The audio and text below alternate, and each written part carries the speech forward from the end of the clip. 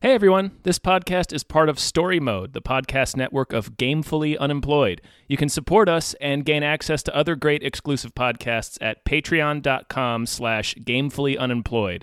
That's patreon.com/GAMEFULLY unemployed, which is spelled like it sounds.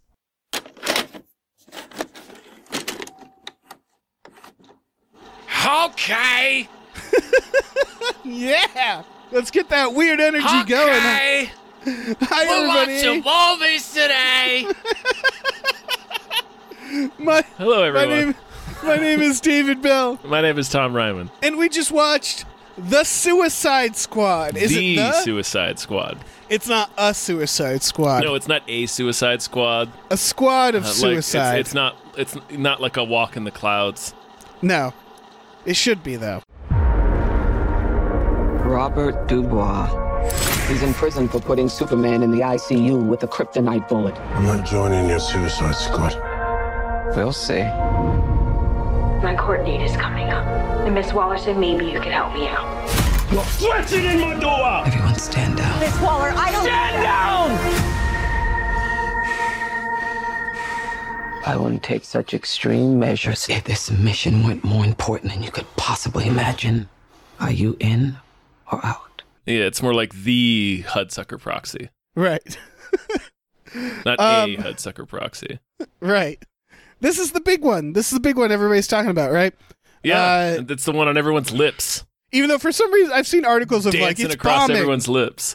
Well, that's okay. And it's like, well, yeah, I was about to say it's on HBO and there's a fucking pandemic. Yeah, so that is exploding all over again this week. Like cases are doubling every single day. Yeah. That said, I did see this in theaters. So did I. Yeah. Yeah, because it felt like one for that. This is, of course, James Gunn. Taking the doing a redemption for the Suicide Squad. Yeah. Because the first one was botched by, I would say, DC, right? Yeah, we have Warner Brothers. Warner Brothers. There's a lot of, I mean, who knows how good that movie would have been, but it's definitely a chopped up mess for sure. It's a Fantastic Four situation where it's like, Yeah. I don't know if the Josh Trank version was good. I just know that it wasn't what we saw. Yeah. And I don't know. I feel like there's been a little there's been like weird beefs around this movie because it was that with David Ayer where he had some sort of internet beef, and then the Scorsese thing with James Gunn, even though that felt like it was, There's a lot more context in it. It's the fake news, Tom. It's fake news media. Oh, God, yeah. It's just, it's dumb why we need to keep having this argument. Like, yeah. Good Lord, he is allowed to not like superhero movies. Right. He is extremely Holy allowed. shit. Like, he's allowed to do whatever the fuck he wants. People are allowed to not like things. Yeah. Yeah, so I guess that brings us to the question, how did you like The Suicide Squad? I liked it. I thought it was a lot of fun. Yeah. And I thought it had more character depth than most blockbusters we're seeing. Yeah. Even though it doesn't have... Now, that's not saying it's incredible. It doesn't have that much. It just has... It has enough. Yeah, I do think... I think there's going to be a tendency to overshoot it with this movie. Yeah. Because I did realize something watching this movie. One, first of all, this is a fantastic movie. It's for a blockbuster. It does a lot of the right things. Yeah. It's a lot of fun. It did make me realize that I am deep into superhero fatigue. Yeah. Because it's everything it should be, but it didn't really, it didn't delight me. I haven't thought about it much since. Oh, well, yeah. This is what I mean is that this is more about me. Like, I think I'm just very fatigued from this genre. Well, what's interesting, I agree. Like, I'm hitting pretty hard superhero fatigue, but watching this movie and like talking about it now, I have to almost remind myself that it's a comic book movie or like a superhero movie, because it doesn't really. It's such an odd blockbuster. I love this movie as a blockbuster for sure. It's weird. It goes for things. You can tell it's somebody who had a specific vision and point of view. Yes. I kept forgetting it was a superhero movie because it doesn't feel like one. It's not really. I mean, it's structured like one, but it for some reason it just didn't feel like one. It felt more like The Dirty Dozen, which is very intentional. Right. Yeah, I still felt the structure a little bit. We have to fight a big bad. At you the got to end. fight the big bad. Yeah. There's some sequences. But when your big bad's a giant starfish. Oh yeah. It's like, yes, give me more of this weird shit. Yeah, exactly. Yeah. I appreciate the movie. The biggest thing I appreciate about this movie, even though it's like over 2 hours long, it is very efficient. It is. It starts immediately with the action, and it kind of never stops. It starts where most movies would start their third act. Or their second act. Yeah. And you think at first, because it does do the like, oh, this many days earlier, I was like, damn it. And then it immediately goes back to it. Almost immediately. Its little flashback only lasts maybe 5 minutes, less than that. Yeah. And so like, I really appreciate that. Yeah. A lot of the emotional stuff didn't really hit me. No, but it's there. But it's there, yes. The one thing that did get me was not get me, but like I really liked was Harley Quinn shooting that guy and then explaining why. Yeah. And her explanation was extremely reasonable. Well, sort of, where she's like, yeah, I would just break up with you. Like, you're throwing out all these red flags, like murdering children. I would break up with you, but there's a tendency of like, they don't go away. Like when I try that. So I'm going to just kill you. Yeah, I'm going to do the right thing and just kill you immediately. Yeah. Yeah. I will say, though, I really, obviously Harley Quinn is great in this. It did feel like she was not an afterthought, but I know that the one requirement was that she was in it. And she is actually kind of benched for some of this movie. A little bit. She has her own storyline for a bit. Which I wouldn't necessarily call that bench. She's just separated from the team for a little bit. Yeah, that's true. And I do keep like cutting that. to her. Yeah, I think it helps because it's sort of about like bringing her character. It's like 'cause she starts out in the original Suicide Squad as, you know, very much a person in an abusive relationship to the point of being literal property. And then in Birds of Prey, it's about her sort of the first, I guess, stages of breaking free from that. And then in this movie, it's like the completion of that, where it's like, yeah, I'm learning to notice these things in people ahead of time. Yeah, I'm just going to shoot you in the heart before this becomes a problem. Yeah, it's wild how she does have that arc. Mm-hmm. And what's neat is that arc, you don't need to watch all 3 films for that arc. You know what I mean? Where it's like every stage that she's at, is at least a little relatable, or you get it. Yeah. And so I hadn't even thought about Birds of Prey. Taking, like, I guess it's one of those weird things where like the timeline's definitely disjointed.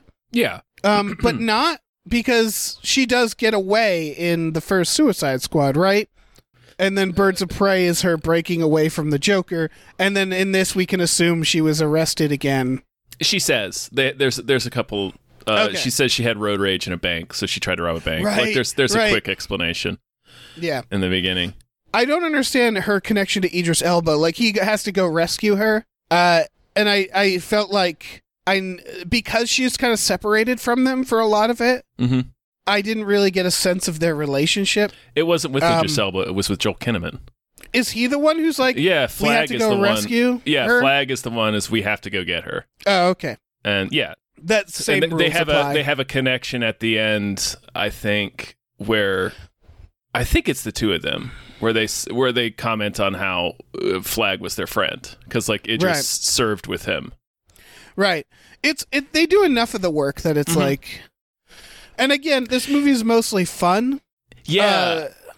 before we move away from that, just one final thing about Harley in this movie is they set it up like, and then Flag being like, we have to go rescue her. They set it up like she's going to have to be rescued. Like she gets taken by the evil president of Corto Maltese, who wants to make her his wife to quell this uprising. So it's very typical of these movies. Like they get her, they make her put on a sexy dress, and Right. you know there's like a seduction scene in his chamber. But then of course she just shoots him, and then they take her to be where she's being like tortured. She's being electrocuted so they can get information out of her to see if there's anybody else on the island. So it seems like it's like, oh man, the rest of the team has got to get there in time. But nope, she just gets out of there and kills everyone in the building.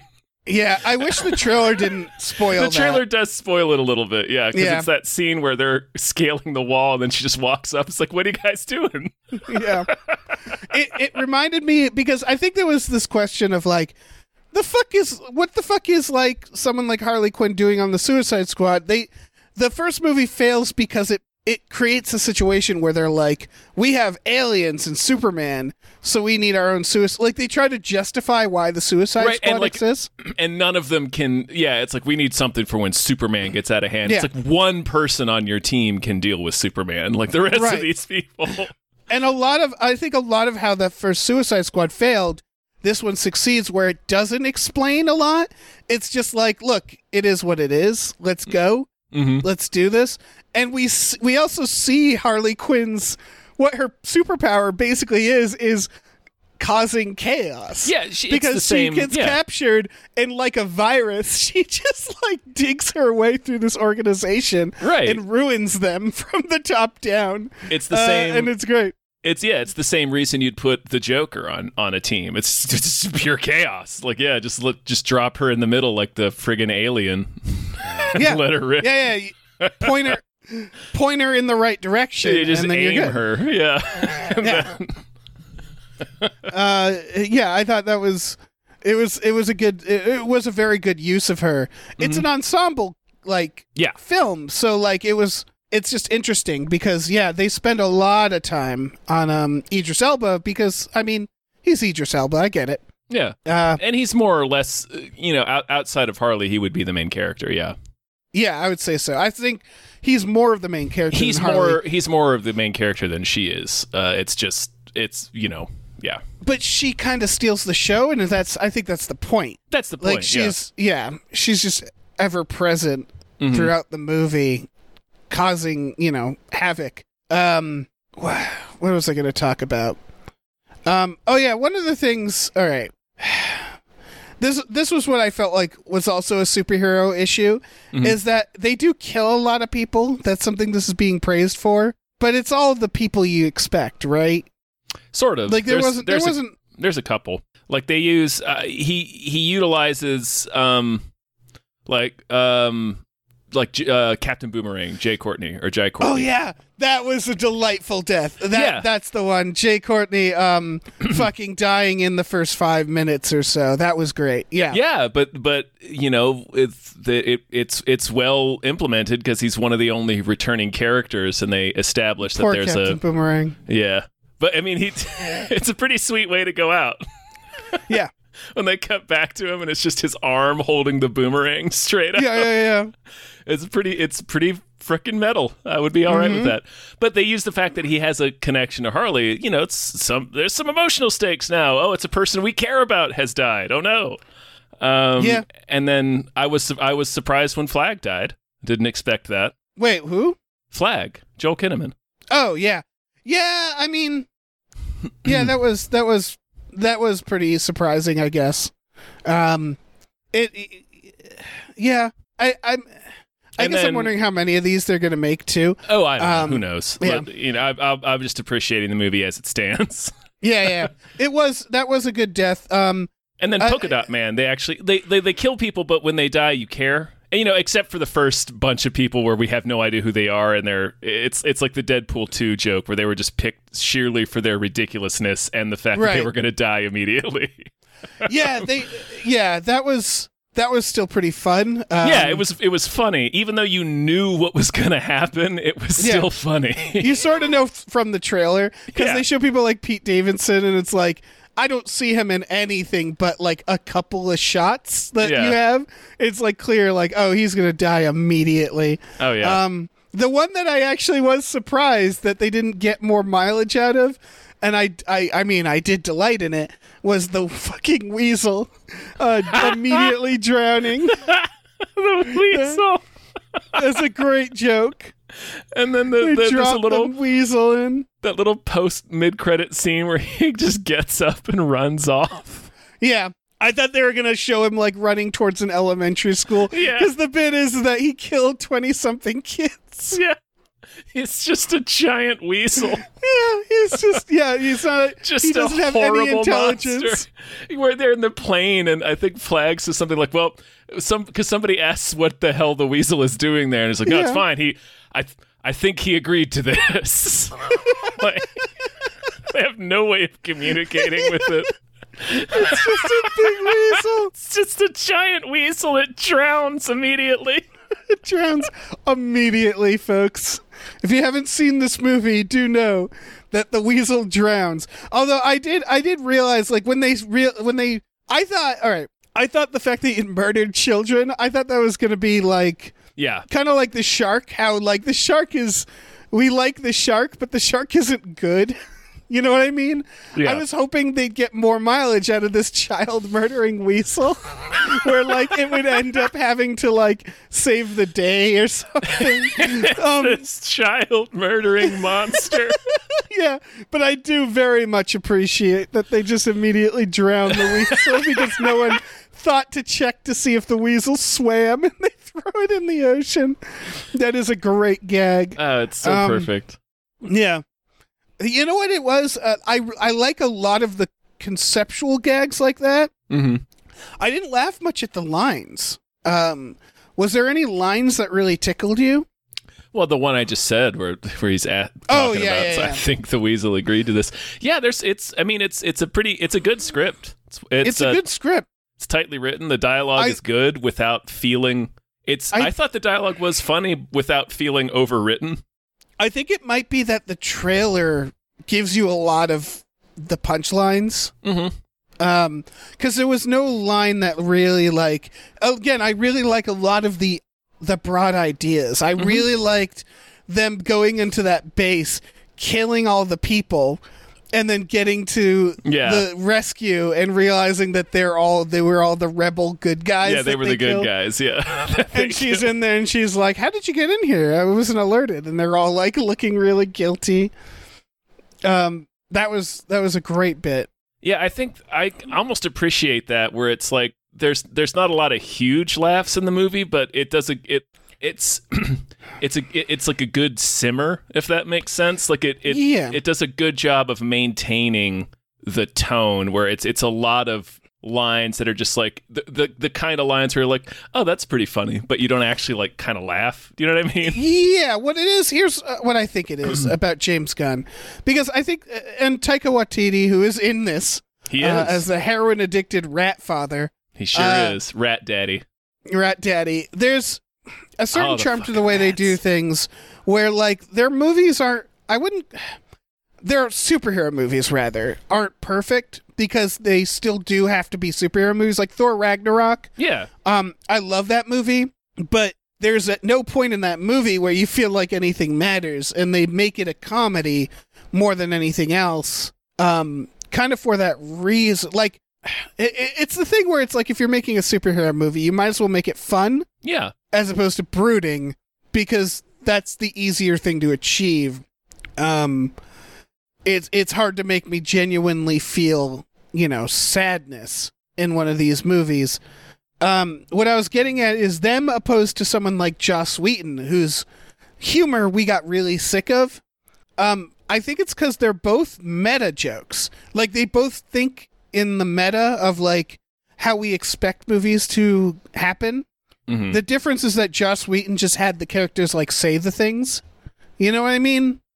Like, his jokes were largely dialogue jokes. And I think they got stale quicker. And everybody also sounds the same. Like his jokes are also Yes, his jokes everybody also sounds like him. Yeah. they also tend to be overwritten. Mm-hmm. Whereas in this, it's not a bunch of jokes about, isn't it wild, there's a weasel here. It's more about what happens. It's the weasel can't speak to us, and it's murdered 27 children. Like Yeah. it's the, And yeah, then the it's fact the that it conceptual dies stuff. Yeah. immediately. It's we definitely knew what we were doing. Like when they're bringing them all in, when Michael Rooker is there, and like With that wig. yeah, like I think this might be a meta thing, but like we all knew, or at least me and you knew, like Michael Rooker is dead meat. Oh yeah. They introduce the movie. They start with him. If you watch the trailers, you know he's not in it much. You know that James Gunn and Michael Rooker are like friends. It's Yeah. his Bruce Campbell. So you know, like, oh, he's gonna immediately die. Yeah, him and Fillion. They're both kind of occupy that Bruce Campbell role for James Gunn. More so Yeah. Rooker, but yeah. Yeah, for sure. Wait, where the fuck was Fillion in this? Fillion was the detachable kid. Oh yes.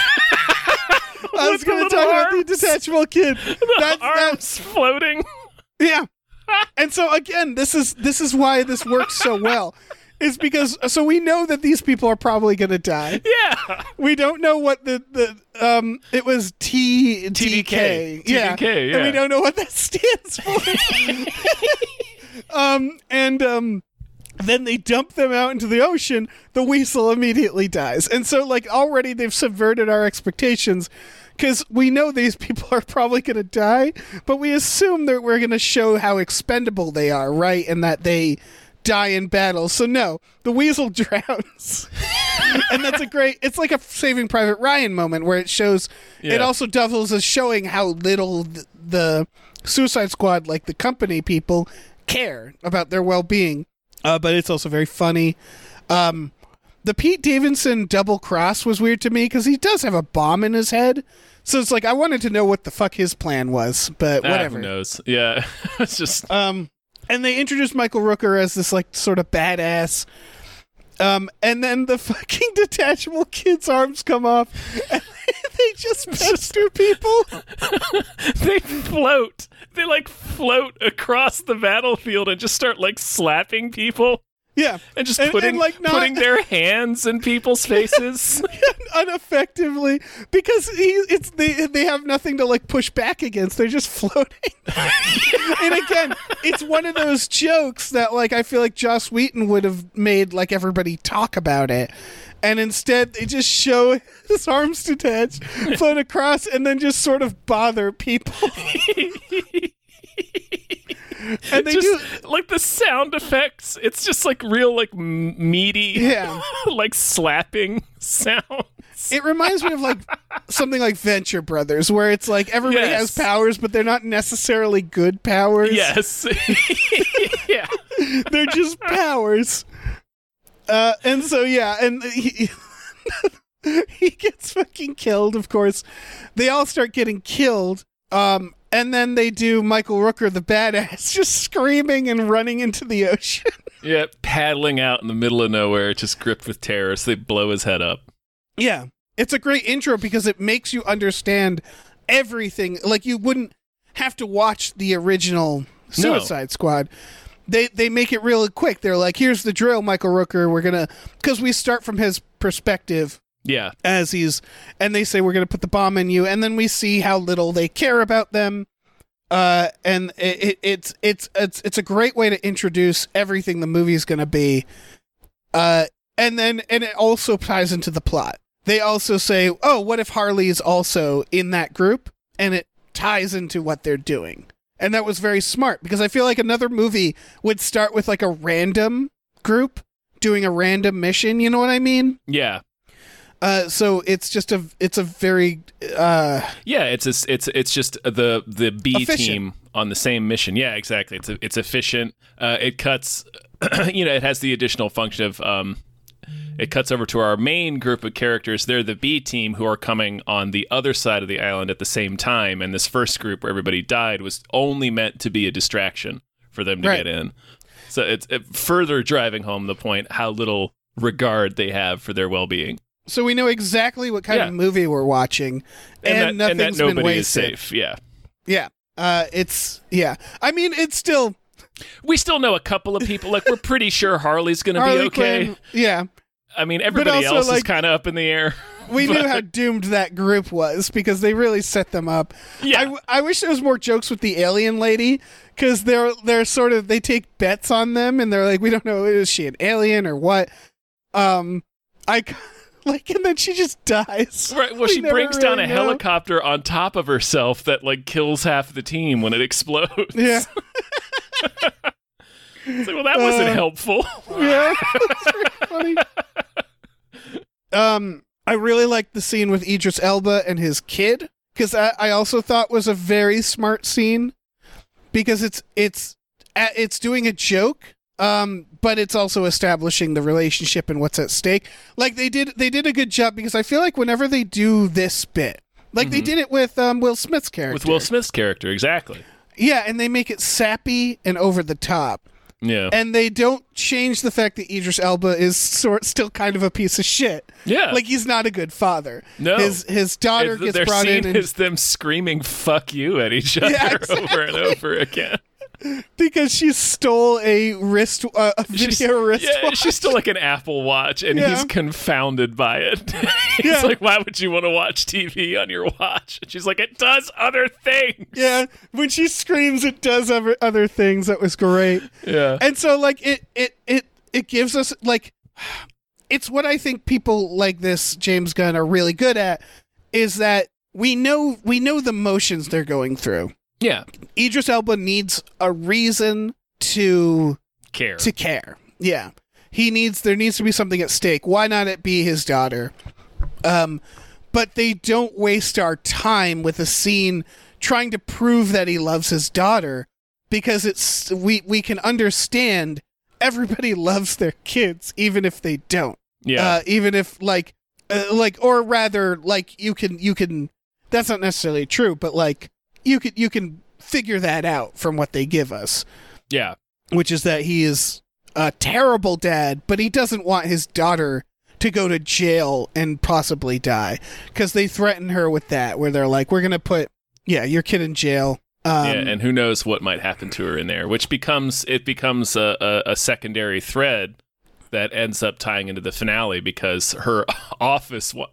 the big boss lady, Viola Davis, Amanda Waller, her office winds up turning against her at the end because they're just like, this is too fucked up. So they mutiny. Which was another really good way of doing it is they never they establish her as the villain just because the measures she's taking are so extreme. Exactly.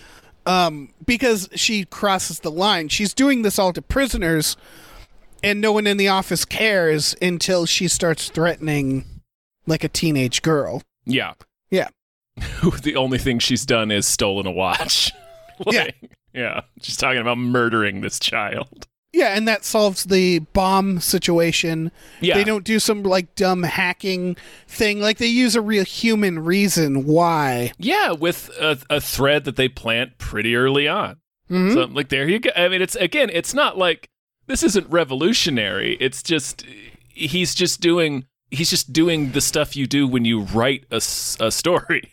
He's doing the work, and it's refreshing. Yeah. For example, another thing he does that I thought was very smart is that I was at one point in this movie, because all these people, they go out, they're doing this mission together, they don't get along, they don't, none of them are know each other very well. Well, and it's... Some of them do, but I was about to say, like, most of them get along except for John Cena. Well, what I was getting at is that they like the shark is a problem. They're all getting to know each other, so they do a scene where they have to wait for a character at a bar. Well, why not have them get drunk and like bond? And so they do almost a Jaws moment. Yeah. Where it's like, oh yeah, that it's again not revolutionary. It's just a really simple, easy way to get everybody on the same page. Yeah, and it's like, not even... I would just... You could even revise, as you say, it's almost a Jaws movement. It's not... It is literally a Jaws... It's literally the moment where they all get drunk. Function of that scene, yeah. Yeah. Yeah, it's to show that they are all finally getting along. They're all bonding. Mm-hmm. And so it is, and again, it's efficient because they're doing something at the time. They're waiting for Peter Capaldi to show up with a colander on his head. Yeah, exactly. And that's the other element of this I want to talk about, which is the weirdness. Yeah, it's weird. I love how weird it is. It feels like it takes a lot from comics. I think what James Gunn harnessed is that he didn't shy away from the weirder aspects of comics, right? I think that Same with Guardians. I think that was probably his. I'm sure he's even said it. That seems like it was his specific goal, was to mine the weird stuff. That's why we have Polka Dot Man, and the big bad is Starro. Right, and like this stuff, again, it's sort of realizing the simple truth of like it's all weird. Yeah. Why not do the weirdest stuff? Yeah, because the audience is we're gonna believe anything. It's a superhero movie. It's no different than Loki, the god of mischief. It's all the same. Yeah, this same motherfucker is the guy that made us weep over a tree and a talking raccoon. Right. But again, that's no different, I think, than a guy who dresses up like a clown. No. It's all ridiculous. Yeah. Why not go for the weirdest stuff? Mm-hmm. And they do a very good job at that. And it's not hard. I don't think it's hard what he's doing. No, it's just that studios don't trust it most of the time. And you know, the box office receipts of this movie this weekend are going to be used to justify why you shouldn't do this. But then, I don't know. No, I suspect that HBO Max, I suspect that they are able to keep track of streaming. And I suspect that their streaming numbers are very good. There's no way this film isn't doing really good. I can't believe, like, I think R-rated, so like teens aren't seeing it in theaters. You know where they're seeing it? On at home. HBO, yeah. Yeah. I think it's just theaters aren't the future. No. And certainly not right now when the movie's available to watch at home and there's been an explosion in the pandemic. But we've said it a lot, and it's not taking anything away from James Gunn, but what he's doing here is not revolutionary. It's just he's just doing the work. That's it. He's just doing the work, and he's been trusted enough. Mm-hmm. Because Guardians was like Marvel's. They didn't care about that property. They gave it to him. I don't know how that deal was made, but like... He said the only thing he was told he had to include was Thanos. Yeah, that makes sense. But they, from what he said, he was pretty... I mean, especially if you watch Guardians of the Galaxy 2, you're like, wow, yeah, they really did just let you do whatever you wanted. Because it's a giant god planet father is the bad guy in that movie. Right, and it's funny that they never talk about that in the other movies, because... That was a big thing that happened. That's major. That's real major. That's worse than Thanos. You would think, yeah. Yeah. So it's so someone took a chance on him early on, and I know Marvel's good at that. They're good at getting directors who are unique. A lot of the time they sort of snuff out their style, which is why I think it's more about James Gunn as a writer, right? Like yes. His film, like the Marvel films, his films I think are more colorful. There's a prettier world, but like the CGI, the action, it's all still standard Marvel. It's how he writes the movies that stands out. I would say this movie is more uniquely his visually. Yes, yeah. And he has, I think what does make him stand out is it's that he takes the grotesque and then he also shows it as being beautiful. Because we haven't even talked about the ending of this movie, which is a horde of rats swarming on a giant starfish, digging into its eyeball after Harley Quinn dives in its eyeball, and she's swimming in its eyeball as the rats are burrowing into its fucking brain. And they shoot it as the most beautiful fucking thing ever. And then the starfish has... just a heartbreakingly tragic final line before it dies, where it says it's an alien that was found just in space, just orbiting in space, by astronauts and then brought to Earth, and then it becomes this huge problem that has smaller parasites. It's basically Unity from Rick and Morty. Right. Or It's actually, by the Invasion way, of the Body Snatchers. It's shockingly similar to a script I just wrote. Not enough to be a problem, but it was like it's shockingly similar. Yeah. Yeah. The starfish has it's just as I was floating in the stars and I was happy once, and then it dies. And then It's it like, holy dies. shit. Yeah. And so like he takes this moment, this like rats feeding on a fucking starfish infesting a body, and it's a disgusting concept, and he shoots it in this beautiful way to kind of show its beauty. Because here's the thing, that's also not unmotivated. That's the point of the movie. It's the point of the movie. Is that they are the rats. Yeah, they're the vermin, that the cast-offs, the discarded people. Yeah, so and that's really within the Ratcatcher 2 character. That's like her whole thing. Yeah, and she's great. We haven't talked about her. We haven't talked about John Cena.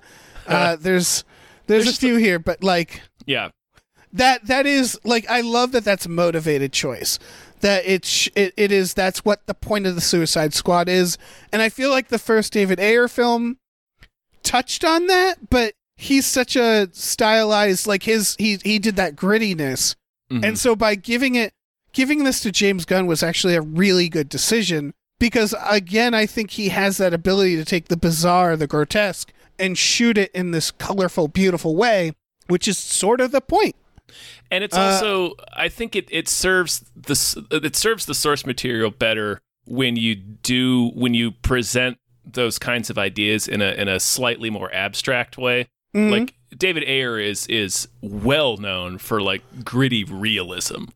Right, and I don't think that, like his Joker, it was like, I don't think this works for this story. But like with so James Gunn takes it and adds it's not like incredibly abstract. He just kind of uses the rats as a metaphor.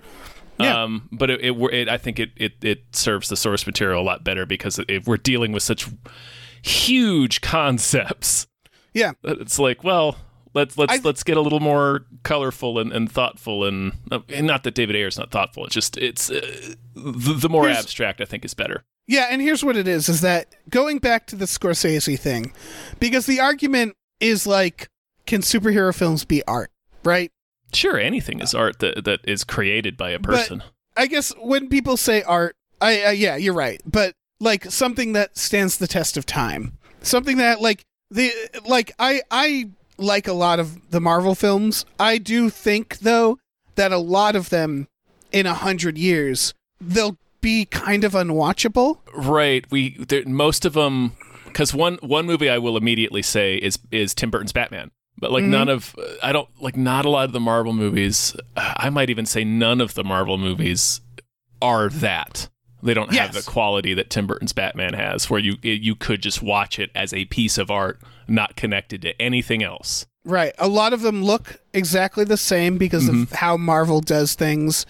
A lot of them are continuations of They're like episodic huge by story. design. Yes. By design. So it makes them kind of like they're not going to last, and it has nothing to do with their quality. I will say though that I think this could, because it is standalone. While being part of a series, it does exist on its own. I'm not saying it will. I'm saying that I think James Gunn has proven that it can be more. The problem is that also I think the system inherently just makes it hard. Yeah. Like it's that's what it is. It's not about the artist, and that's the problem. Like his Guardians of the Galaxies, great films. I'm not sure they'll stand the test of time. No, in a just world, we'd watch those the same way you'd watch like some of those quirky, weird 80s science fiction movies like The Last Starfighter. Or, you know, like they would fall into those categories in a just world. Right, and so I think the debate is skewed, because I think when Scorsese talks about superhero films, I don't think he's necessarily talking about the artists, unless he actually singled out artists. I don't think he did. No, it seems like he's talking about the Walmart quality of them. Yeah, and that's what it is that it's artists like James Gunn, he's absolutely an artist and a good one. And this movie shows that. He's making a blockbuster, which, again, not revolutionary because it's a blockbuster, but he's making artistic choices that are deliberate and really well thought out. But it's part of a bigger system. So it's hard to know, like, will people be able to go back and appreciate this? I think this has a good shot of it because I think he designed it as a closed circuit too. I don't know if he did that on purpose, but I think he designed it well enough to be like, if you don't know anything about the DC universe, this might work. It's hard to tell because someone like Harley Quinn, it's like, well, do we need to know that she's, the Joker's ex? Does that matter? It doesn't. You don't need to know it. It certainly, if prior knowledge of who she is definitely helps, but you don't need, because it's her scene where she shoots the president. Right. She just talks about being in abusive relationships as non-specific. She's just like, I have a history of being in relationships like this. So you don't need to know that it's specifically the Joker. Right. And I think, what she's talking about is a relatable enough thing. And so it's just like, all you need to know is, this is, okay, there are a bunch of superpowered villains. You just need to know the concept of superheroes and supervillains. Yeah. And then you're off to the races. You're like, okay, got it. They're like Batman villains. Well, again, going back to Tim Burton's Batman, that movie starts right up because it assumes we all know the gist of who Batman is, and there is an origin that's told in flashback in that movie, but the movie starts with he's Batman already. Yeah, it's fucking Batman. We got it. You guys understand Batman, and there's a line in here used to introduce Idris's character where they say he's in prison because he shot Superman with a kryptonite bullet and put him in the ICU. Oh yeah, it just all that requires is that you know who Superman is, and everyone knows who Superman is. Yeah, exactly. So we don't need to waste time explaining that, Yeah. I love that what's the line they reuse? Is anything in his hands is a deadly weapon. Right, she gives the same speech to introduce Cena. Yeah. Fucking Cena is so good Cena, at this. Okay. I think we've talked about this before because it's similar of the Transformers movie. Cena really is a great villain. He's a good bad guy, yeah. He is such a he's not a heel, right? He was never a heel? Mostly a face, yeah. They've tried a couple of heel turns of them because just because they always give that a shot, but he has had his biggest success as a good guy, as a babyface. And I would say people enjoy this now because I also remember the Doom movie where I was like, man, The Rock, he's scary. Well, he spent about half of his WWE. He was a bad guy pretty frequently. Yeah. But yeah, he is good as a bad guy. Yeah, he should play more of them. He's good as a bad guy. He should play more of them. So should John Cena. Yes. They're both like John Cena is a terrifying presence, especially in this where he feels like a little unhinged. In an alarming way, like Harley's in a unhinged, patriotic way. Well, Harley's unhinged in a way where you're like, well, all right, like I still, you would. Cena is unhinged in the sort of the in a more like nationalistic just he's a more lawful evil. Yes. Yeah. And here's why that works really well. Another really good writing choice is it's kind of a joke. Yeah. Like he's like a Team America fuck yeah type. Yeah. Like that's how they start it, where he's like talking about he's the peacemaker and he kills people for peace. Well, and that's the joke is the irony a line, of it. that's done for laughs initially, where he's like, I love peace with all my heart. I don't care how many men, women, and children I have to kill to maintain it. Yeah. And that's a joke when he says it, but as the movie progresses, it's like they really start to looks like, no, that is his character. That's who he is. Well, they have this perfect moment where, they learn that the U.S. government also did all these experiments, is responsible for all the things they've uncovered. Yeah. And so there's this oh shit moment where you realize like, oh, he's not going to stand for that. And then sure enough, he's like, I'm going to need those files. And he turns into a villain. Even though it's been there in front of our faces the whole time, we just haven't been presented with a situation where they would disagree. it reminded me, this is going to sound weird, it reminded me of Gaston in Beauty and the Beast, because Gaston starts out as a buffoonish comic relief character, but they use those same traits as the movie goes on to turn him into a really scary bad guy. And they show everybody loves him in the town, and then it's like, sure enough, he can get the whole town on his side. He can. Yeah, it's very similar, where it's these buffoonish qualities that are still like sinister, but the movie treats them as funny to get a load of this guy. And then the moment we're presented with a situation where like he can make that decision. He could either be like, and they show some conflict, which is interesting. He could say, "Oh, I'm a patriot, and this is not patriotic what they're doing." You know what I mean? They could have given him they didn't, like, they could have made him a good guy, but they didn't. And John Cena, with that attitude that he has, that like no nonsense voice, and then the fact that he's playing it like a dunce, it makes him really scary.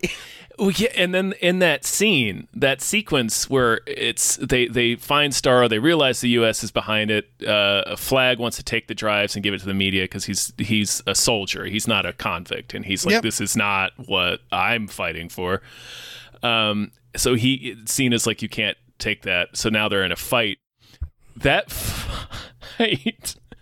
Because Cena's enormous, and he's like twice the size of Joel Kinnaman, even though Joel Kinnaman's like ripped in this movie. But it's like Flag never really has the upper hand in that fight, and it's like scary.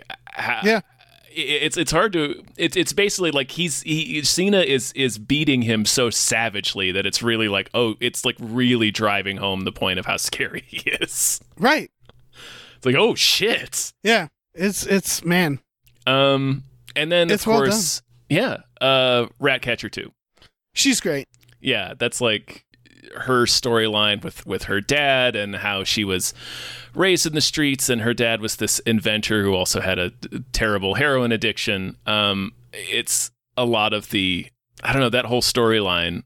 It didn't affect me emotionally, because I think a lot of the reason a lot of this didn't affect me emotionally is they didn't get to spend enough time on the things. So like her backstory was good, but I also don't know if it's supposed to.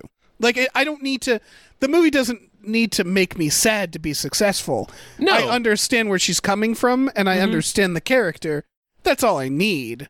Well, it was. I thought it was a nice through line to have, where she's the one who kind of wants to be part of this group, or at least wants to be part of a group. And she's like the one who's trying. It's almost like she's the one trying to keep the family together. And she has that adorable rat Sebastian that keeps trying to make friends with Idris, who's just not having it. When someone's like, "Is that rat waving at me?" Yeah, the rat kind of steals the show a lot of the time. And King giving Shark, Idris Elba, King Shark, giving Idris Elba a fear of rats. Was fun. It was a fun idea, because of course it ends with rats swarming everybody, and he has to deal with that. And he takes, again, this is not revolutionary, it's just real efficient and doing the work, but he takes the idea that Idris has a phobia of rats, which is introduced, as a gag, and it's still played as a gag, but he gets to explain briefly why he has that phobia, and it's because his dad locked him in a box with rats when he was bad. Idris Elba, basically his whole through line is daddy issues. Yeah. He's a father. He sees himself as a father figure to the rat catcher. Yes. She has father issues. Her dad was loving, but basically, had an addiction that killed him. And so she was abandoned by that. And so like they do, that's the through line, is all the fucking dad issues. And then he has to be the dad of the team. He has to lead in the final season. See, he has to be the leader. All there. It's all there. Viola baby. Davis says, "I'm going to make a leader out of you," and at the end, he fucks her over, and she's like, "I told you I'd make a leader out of you," which was great. Yeah, it's all the pieces are there. Not revolutionary. He just did the work. Indiana Jones also didn't like small animals. It's not. Yeah, they're not. All the pieces are things that have been done in the past. He did the fucking work. Yeah, it's exactly that. James Gunn, like, it's just he nails blockbuster writing. I think he nails indie writing too, but he's been doing blockbusters lately. And like, yeah, I don't know.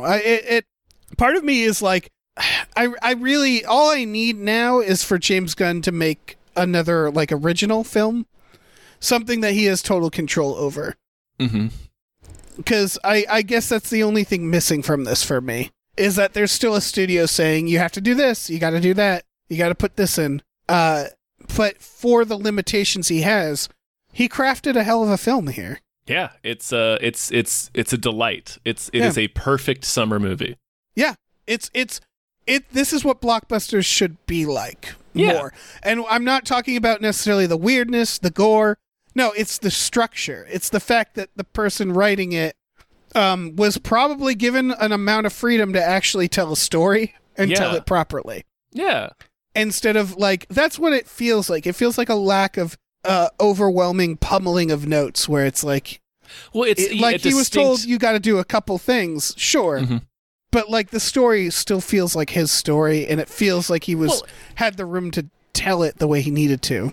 Oh, it feels cohesive. Like the movie has a personality. It has a soul, if you want to go that far. Like you can feel that there was intent, and I don't know. It's just it. If DC wants to look at, I think. Well, all right. I don't think DC needs to learn this lesson, to be honest. Because here's the thing. I think DC knows the best way to make a movie is to give it to a person, or a couple people, and say, do what you want. Like, here are parameters, but tell your story. I think the problem with DC is that person was very often Zack Snyder.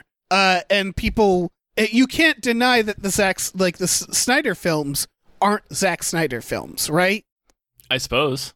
Like, they're very much, they look like Zack Snyder films. Oh, yes, yeah. Yeah, that's what I mean, is DC isn't Marvel in that regard, where they're like, make your movie. The David Ayer thing, I think, was a fluke. When you look at most of the DC movies, they are from, like, they do feel like they were made by that director, right? I think so, yeah. Yeah. So that's all this is they went to James Gunn and they're like, so like DC just needs to pick the right people, is I guess my point. Yeah, that's just in general. Hollywood in general needs to be a little more. Yeah, because James Gunn can't do, like, I wouldn't give James Gunn, like, a Star Wars, unless, well, no, I would. But, like, you know what I mean? Like, I wouldn't give him like, a trilogy film or something. Just more people. Let's let more people in to do their version of a story. Just let them do their thing is the point, is that what we're seeing is the product of a single, or I shouldn't say single, because a director gets help from all sorts of people. A lot of people. But the product of a single, like, node, like this central point making these decisions. It's a single vision that everyone is agreeing on. Yeah. It's like we keep saying, it's not revolutionary. No, it's just it's very basic, but it's like it's basics that are sort of getting forgotten a lot in modern blockbusters, where it's so much so many movies by committee. Yeah. And it's really, that is the worst way to tell a story. It really is. And it's nice. It's nice to see that. I like I said at the top of this, I do wish this movie came out like 5 years ago, because I'm just tired. I'm just tired of, like, especially after watching The Green Knight, where I'm like, fuck yeah, movies, you know, like, yeah, we're back, baby. Yeah. This is a good film. This is a great film. It just, the superhero fatigue kind of. Sure, I get that. Yeah, made it a little, I don't know, less oomph. Sure. But yeah, this was fantastic. Yeah, it's great. Any other thoughts? No, watch it. Yeah, watch this. It also, okay, I don't know if this is controversial. A lot of people are saying, like, you got to see it in theaters. I don't actually think you have to see this in theaters. This isn't fucking Dune. You know what I mean? That said, if you can support it in theaters, it's probably better. But also, don't get the fucking coronavirus. So, like, you know, see it safely, is my point. I don't think you're missing out. I don't think you're hugely missing out if you're like, I'm scared.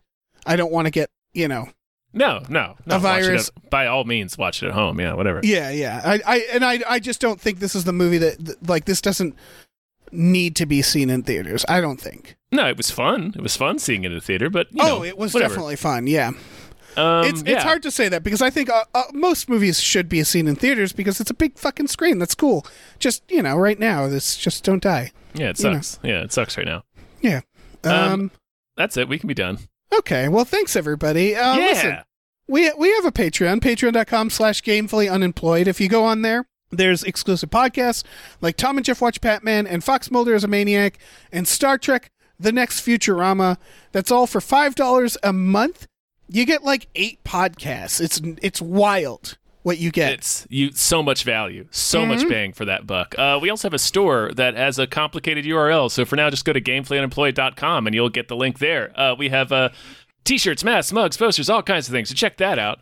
Check it out. Yeah. Also, if there's like something specific that you want on that store, Teespring has like 20 options for shirts, and it's overwhelming. So just like make a request because I bet we could make it happen. But we could make that happen. Yeah, just tweet at one of us.